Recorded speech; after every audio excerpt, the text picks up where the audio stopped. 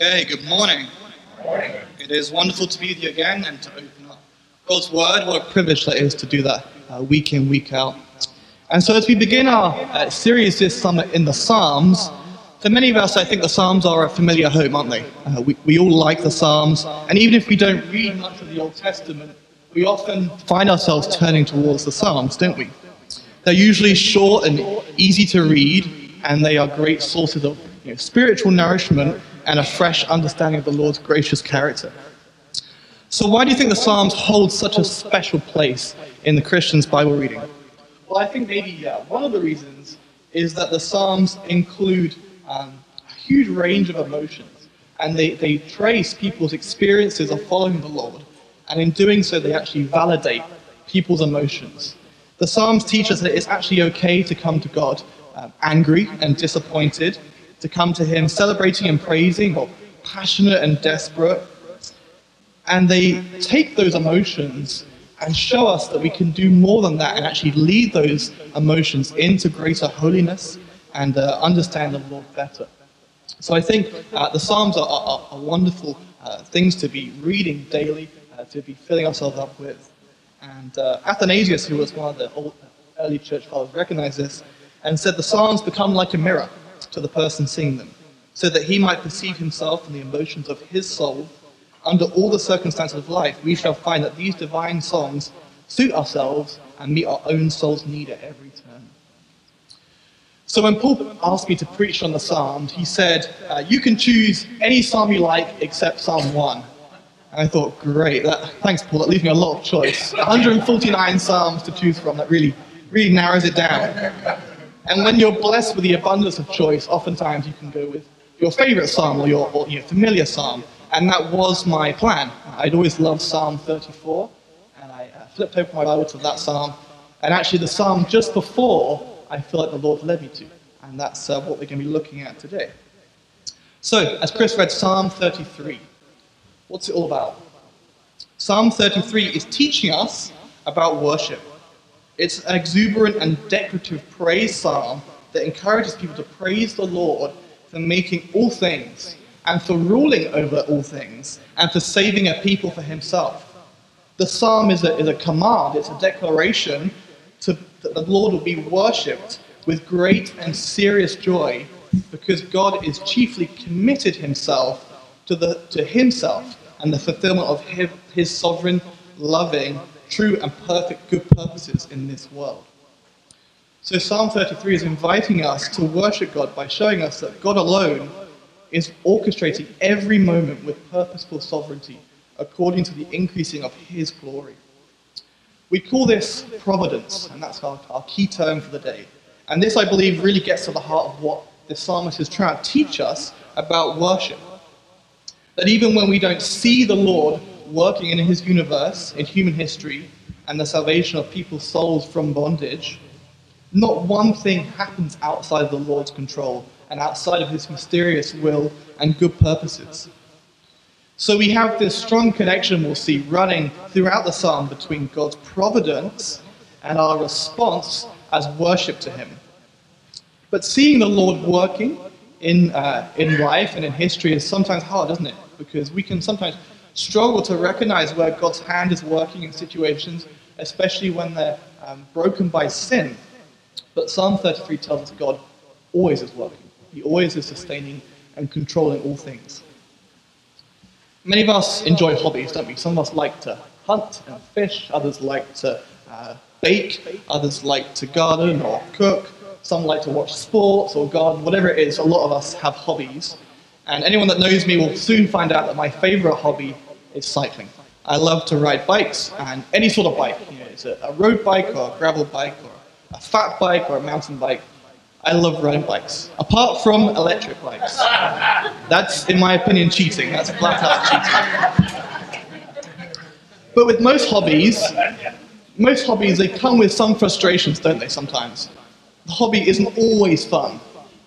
Can you take a guess what the cyclist's worst enemy is? What do you think is the worst thing about cycling? Lots of ideas. It's not cars, it's not potholes, it's not the rain, not even the snow, it's not even hills. In fact, if you're a real cyclist, And crazy like me, you like the hills. You try and find the hills to ride. Actually, I think if you ask most cyclists what their worst enemy is as a cyclist, they'll say the wind.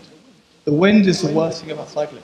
And I'm sure you've all had the experience of, going against a brutal headwind and you're pedaling as hard as you possibly can, putting in so much power, you can probably power a toaster with your legs.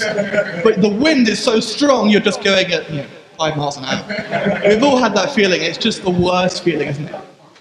But the funny thing about wind is, of course, it's invisible. You can't see it. But of course, you feel its power, don't you?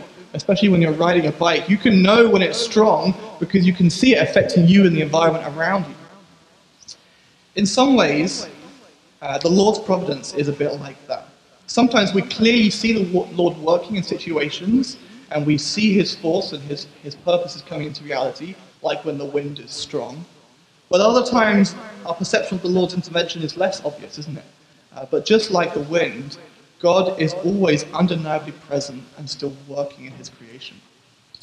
So let me give just a brief outline for this psalm.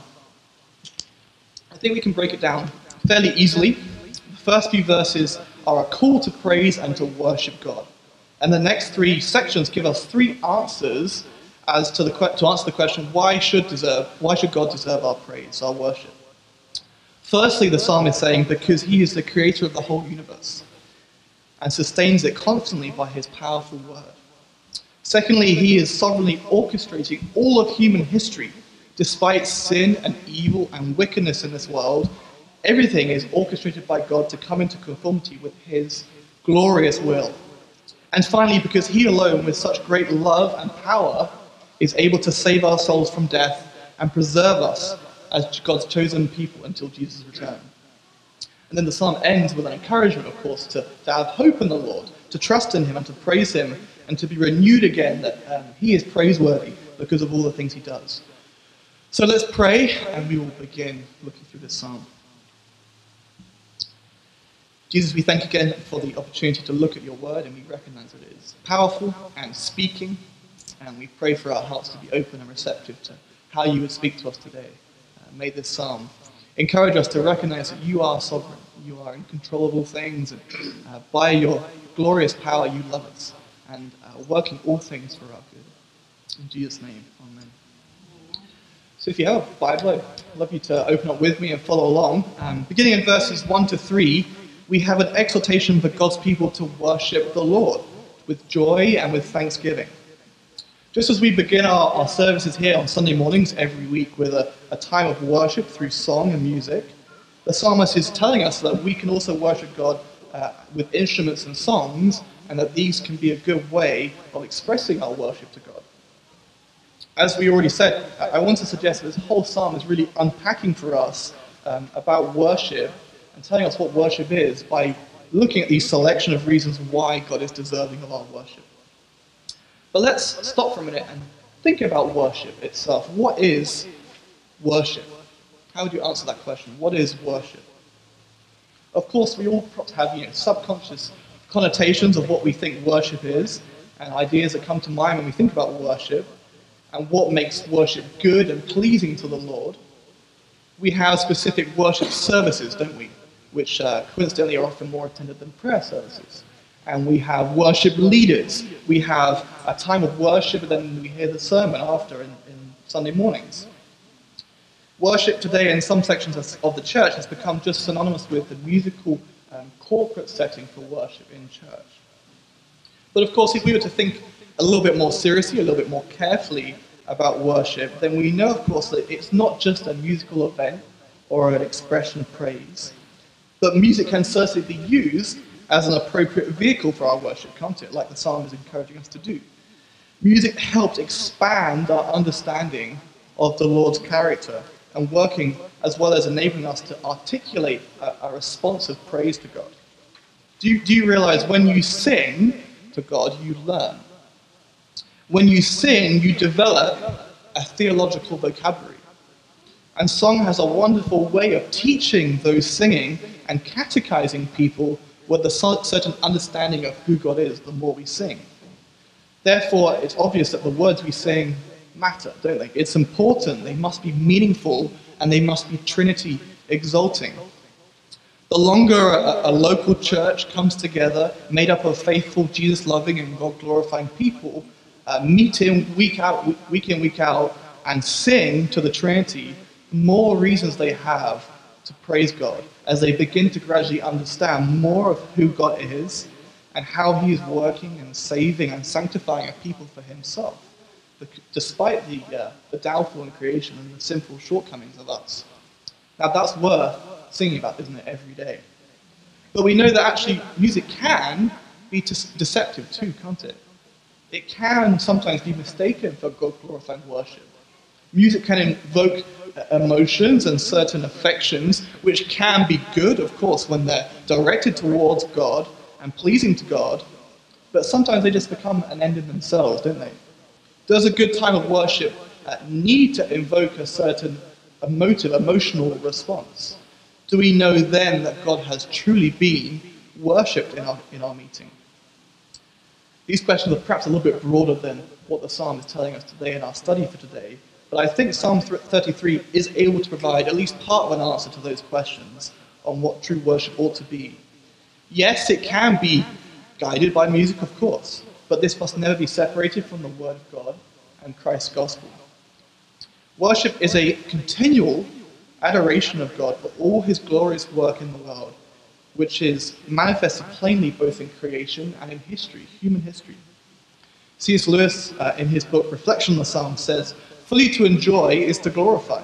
In commanding us to glorify him, God is inviting us to enjoy him as well.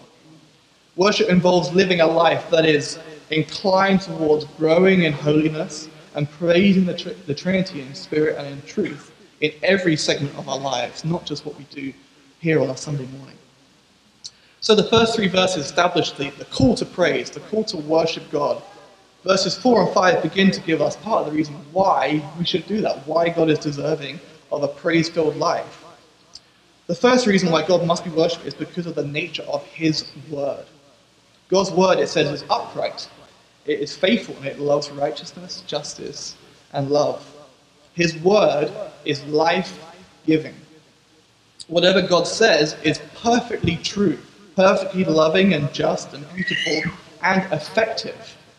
It is a word that is based on perfect, infinite knowledge and not based on educated guesses.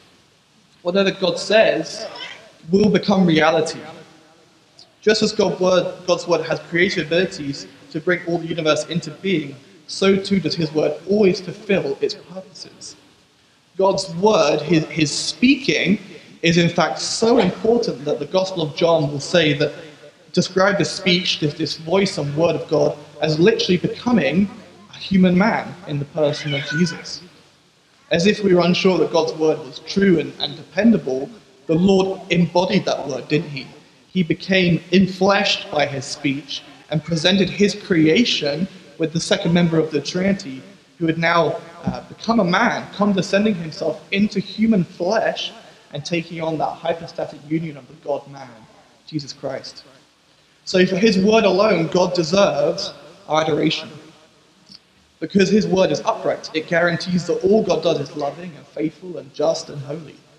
The word of God that the psalm now says goes on to explain has and continues to have a powerful and direct impact on the creation of all the universe and every event and action in human history. So let's move on now to verses 6 to 9. Looking at creation, the Lord's speech, what he said at the very beginning of time was life-creating, wasn't it? That's how God chose to bring life into this world. God speaks and things just spring into life by his word. In a society that's, I think, largely become dissatisfied with that answer and that simple response as to why God made all living things, scientists and academic thinkers have tried to theorize and test and postulate different ideas about how the world came into being and the laws of nature that made that all possible. But the Bible has always bear witness to the simple reality that God made everything. By the word of the Lord, the heavens were made. He made the waters and gathers them up, as the psalm says. All that you see in this world, from the bugs to the elephants, from the rivers to the mountains, from the smallest algae on rocks to the trees in the rainforest, God made those, and God sustains them every second. The verses draw attention specifically to the universe and the millions of stars and constellations that God created, and to the vast bodies of oceans that God is pleased to gather up and control by himself. It's interesting to note that the psalmist is talking about the seas and the oceans because traditionally, historically, Israel were not a seafaring people. They were not sailors, they were not tradesmen on the sea, and actually they didn't trust the sea. They saw it as a wild and chaotic force, and it brought unpredictable traveling. They went and traveled and traded by land instead. And it's almost as if the psalmist is suggesting that even out of chaos and destruction like the ocean, God brings about control and harmony. He perfectly masters the ocean and thus displays his praiseworthy power in the process. It's likely too that the psalmist is actually also thinking about and reminding Israel about when they crossed the Red Sea and the Lord parted the waters and he gathers them up in one big heap so that Israel could cross them safely.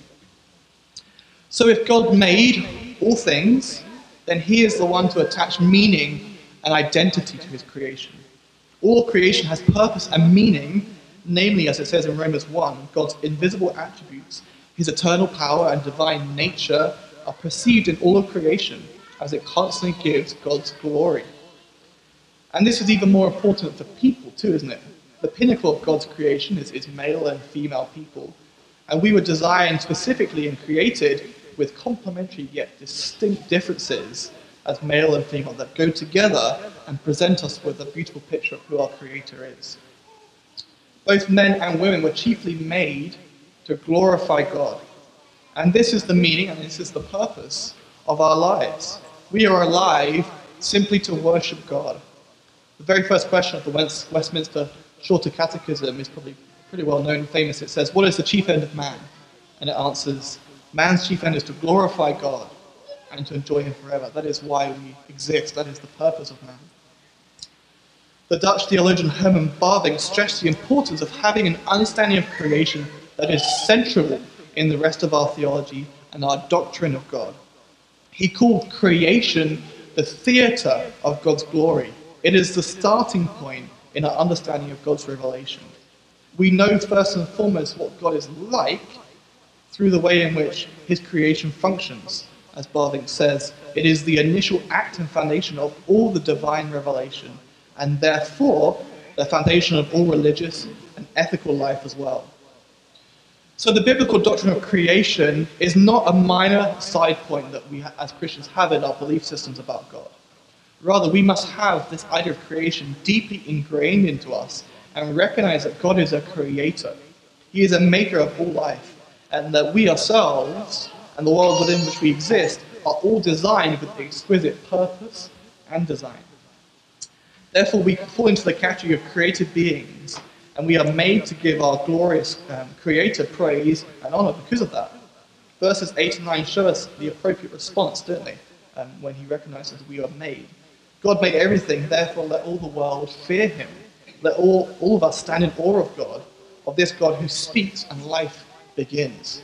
You know, who else can do that? Who else is deserving of such holy, fearful adoration like God who speaks and life begins?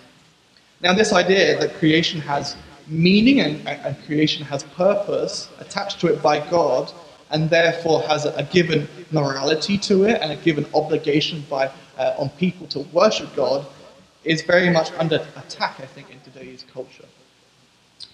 In Carl Trueman's excellent new book, The Rise and Triumph of the Modern Self, he helpfully outlines two views or two ways of seeing the world, and it's helpful for us to recognize as Christians how we should view the world.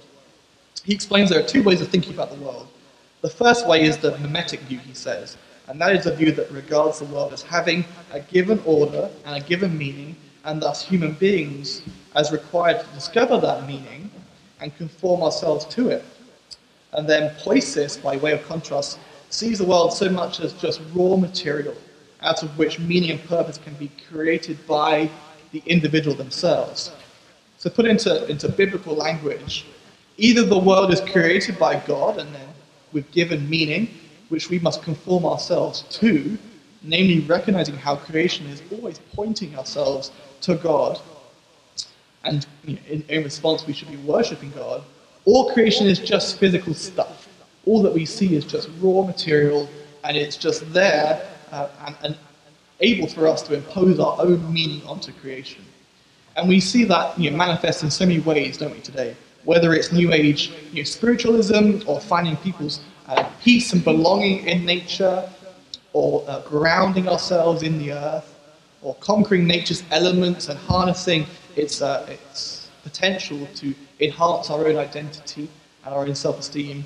All of these things are just symptomatic of people that are being corrupted by sin, and therefore they fail to see creation constantly and magnificently pointing itself to its creator, to the maker of all these things.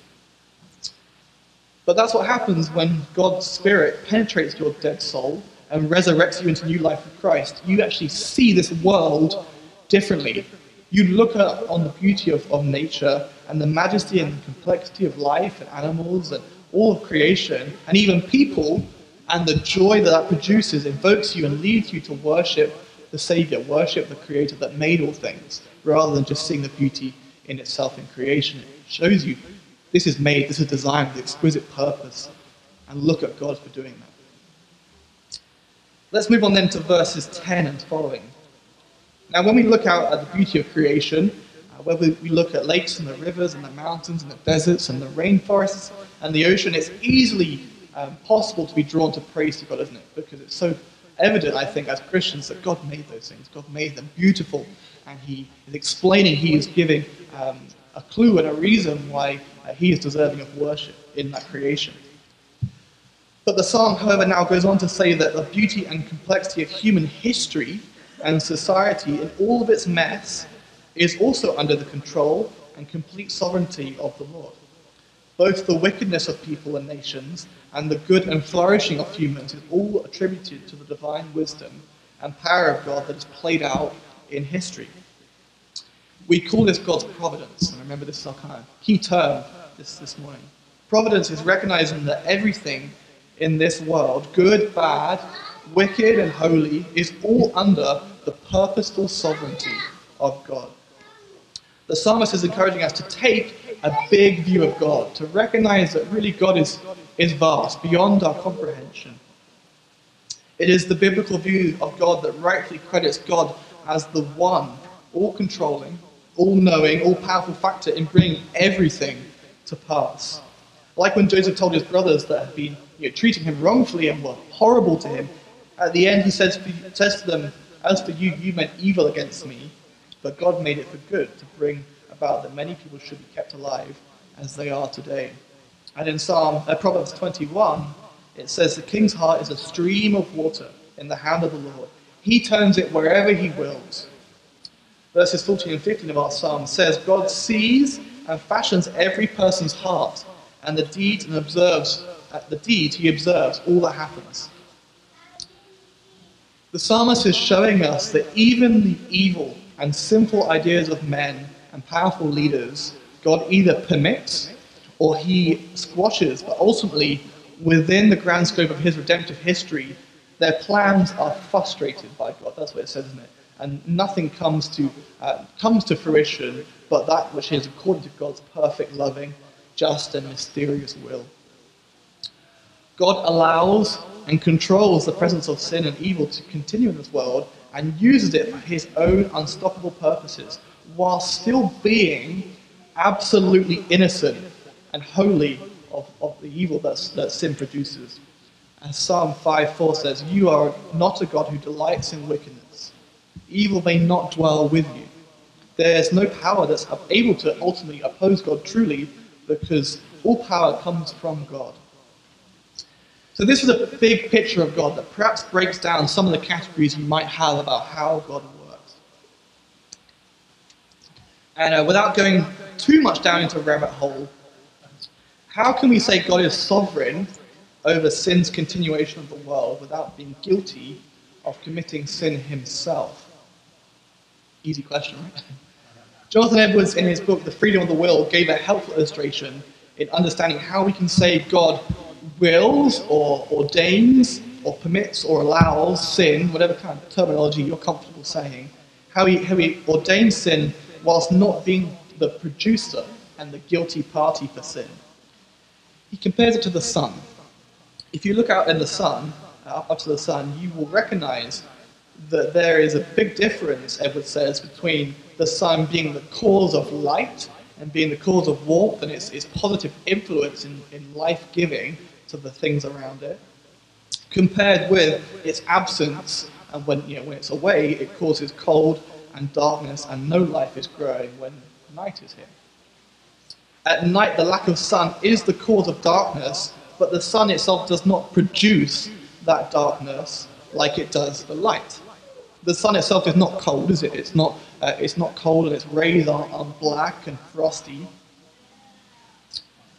But on the contrary, in the same way, sin is not the positive cause or not the influence of God, but on the contrary, it comes from God withholding his life-giving action and energy under certain circumstances, according to his wisdom alone, which gives room for sin to take place.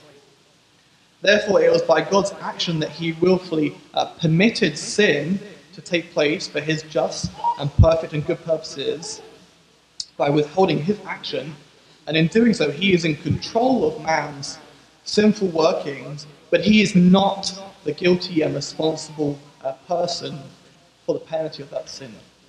Does your brain hurt yet? So this dynamic between God's sovereign, preordained will coming to fulfillment and the natural, self-determining will and choice of people is a complex and it's an age-old paradox that people have disagreed about forever. What interests us, though, in this psalm is how it highlights the notion of God frustrating the plans of the sinner and deliberately intervenes in preventing people from fulfilling their wrong desires that do harm to human godliness and flourishing. Even kings with vast armies, we are told, are not safe from God's prevailing counsel, as it says in verse 16. We know that people who aren't Christians, that is, those who are not under the influence of the Holy Spirit, are in still one sense capable of doing good things and making good decisions that are beneficial in earthly ways, but ultimately unbelievers are still acting in continual rebellion, aren't they, to God from their Creator, and in a constant state of sin, and they are helpless outside of Christ. Yet despite this, God still gets glory from their sinning, the psalmist suggesting. Scripture does not tell us how God directly influences unbelievers, and it still holds them accountable for sin, but countless times throughout Scripture, only to read and see that he does it makes it a bit clearer, I think. He does it with pagan pharaohs, kings like Pharaoh, and Nebuchadnezzar, and Cyrus, and Darius, and Artaxerxes. We are told that God rules over these powerful leaders and turns the heart of these pagan leaders towards favoring his people and frustrating the plans that they had for harm and destruction of the people. All of Scripture is making the case that man's willing and doing are actually not the final and determining factors that to decide what will come to pass in this world. As Romans 9:15 and 16 says, God says, I will have mercy on whom I have mercy, and I will have compassion on whom I have compassion. So then it depends not on human will or human exertion, but on God who has mercy. God freely chooses who he will bless with this grace and mercy according to his infinite wisdom. The psalmist was specifically writing about Israel, wasn't he, at this time? They were God's chosen inheritance, and they were God's people, and he consistently defended those people, the Israelites, by destroying the plans of the other nations that sought them harm. Just as verse 5 says that the earth is full of the love of the Lord, which can be seen in his providence over creation, so too is his love now made plain in his providence in protecting this nation and allowing this nation to recognize that God's plans and God's purposes are what they will follow rather than their own. And this is still relevant for us too today, because from Israel one day a son of David from the Davidic kingly line would come, and this son of David, whose kingdom and reign would come and endure forever, would encompass all the nations. And of course we recognize that as Jesus, don't we? Jesus came as the King of Kings, and he is the head of the church, which now welcomes people from all nations who by faith are granted entrance into the eternal kingdom of Christ. So the pervasive providence of God over history is not limited by human willing, but that our willing in a mysterious way beyond our real comprehension is encompassed within that providence of God. And it allows God to always achieve his plans for creation. And to make this a bit more relevant for us, this is of indescribable comfort to us, I think, as Christians, to know that the King of the universe is in control of everything. God has a specific and definite purpose to everything that happens in this world, which remains hidden in his good and loving purpose and will.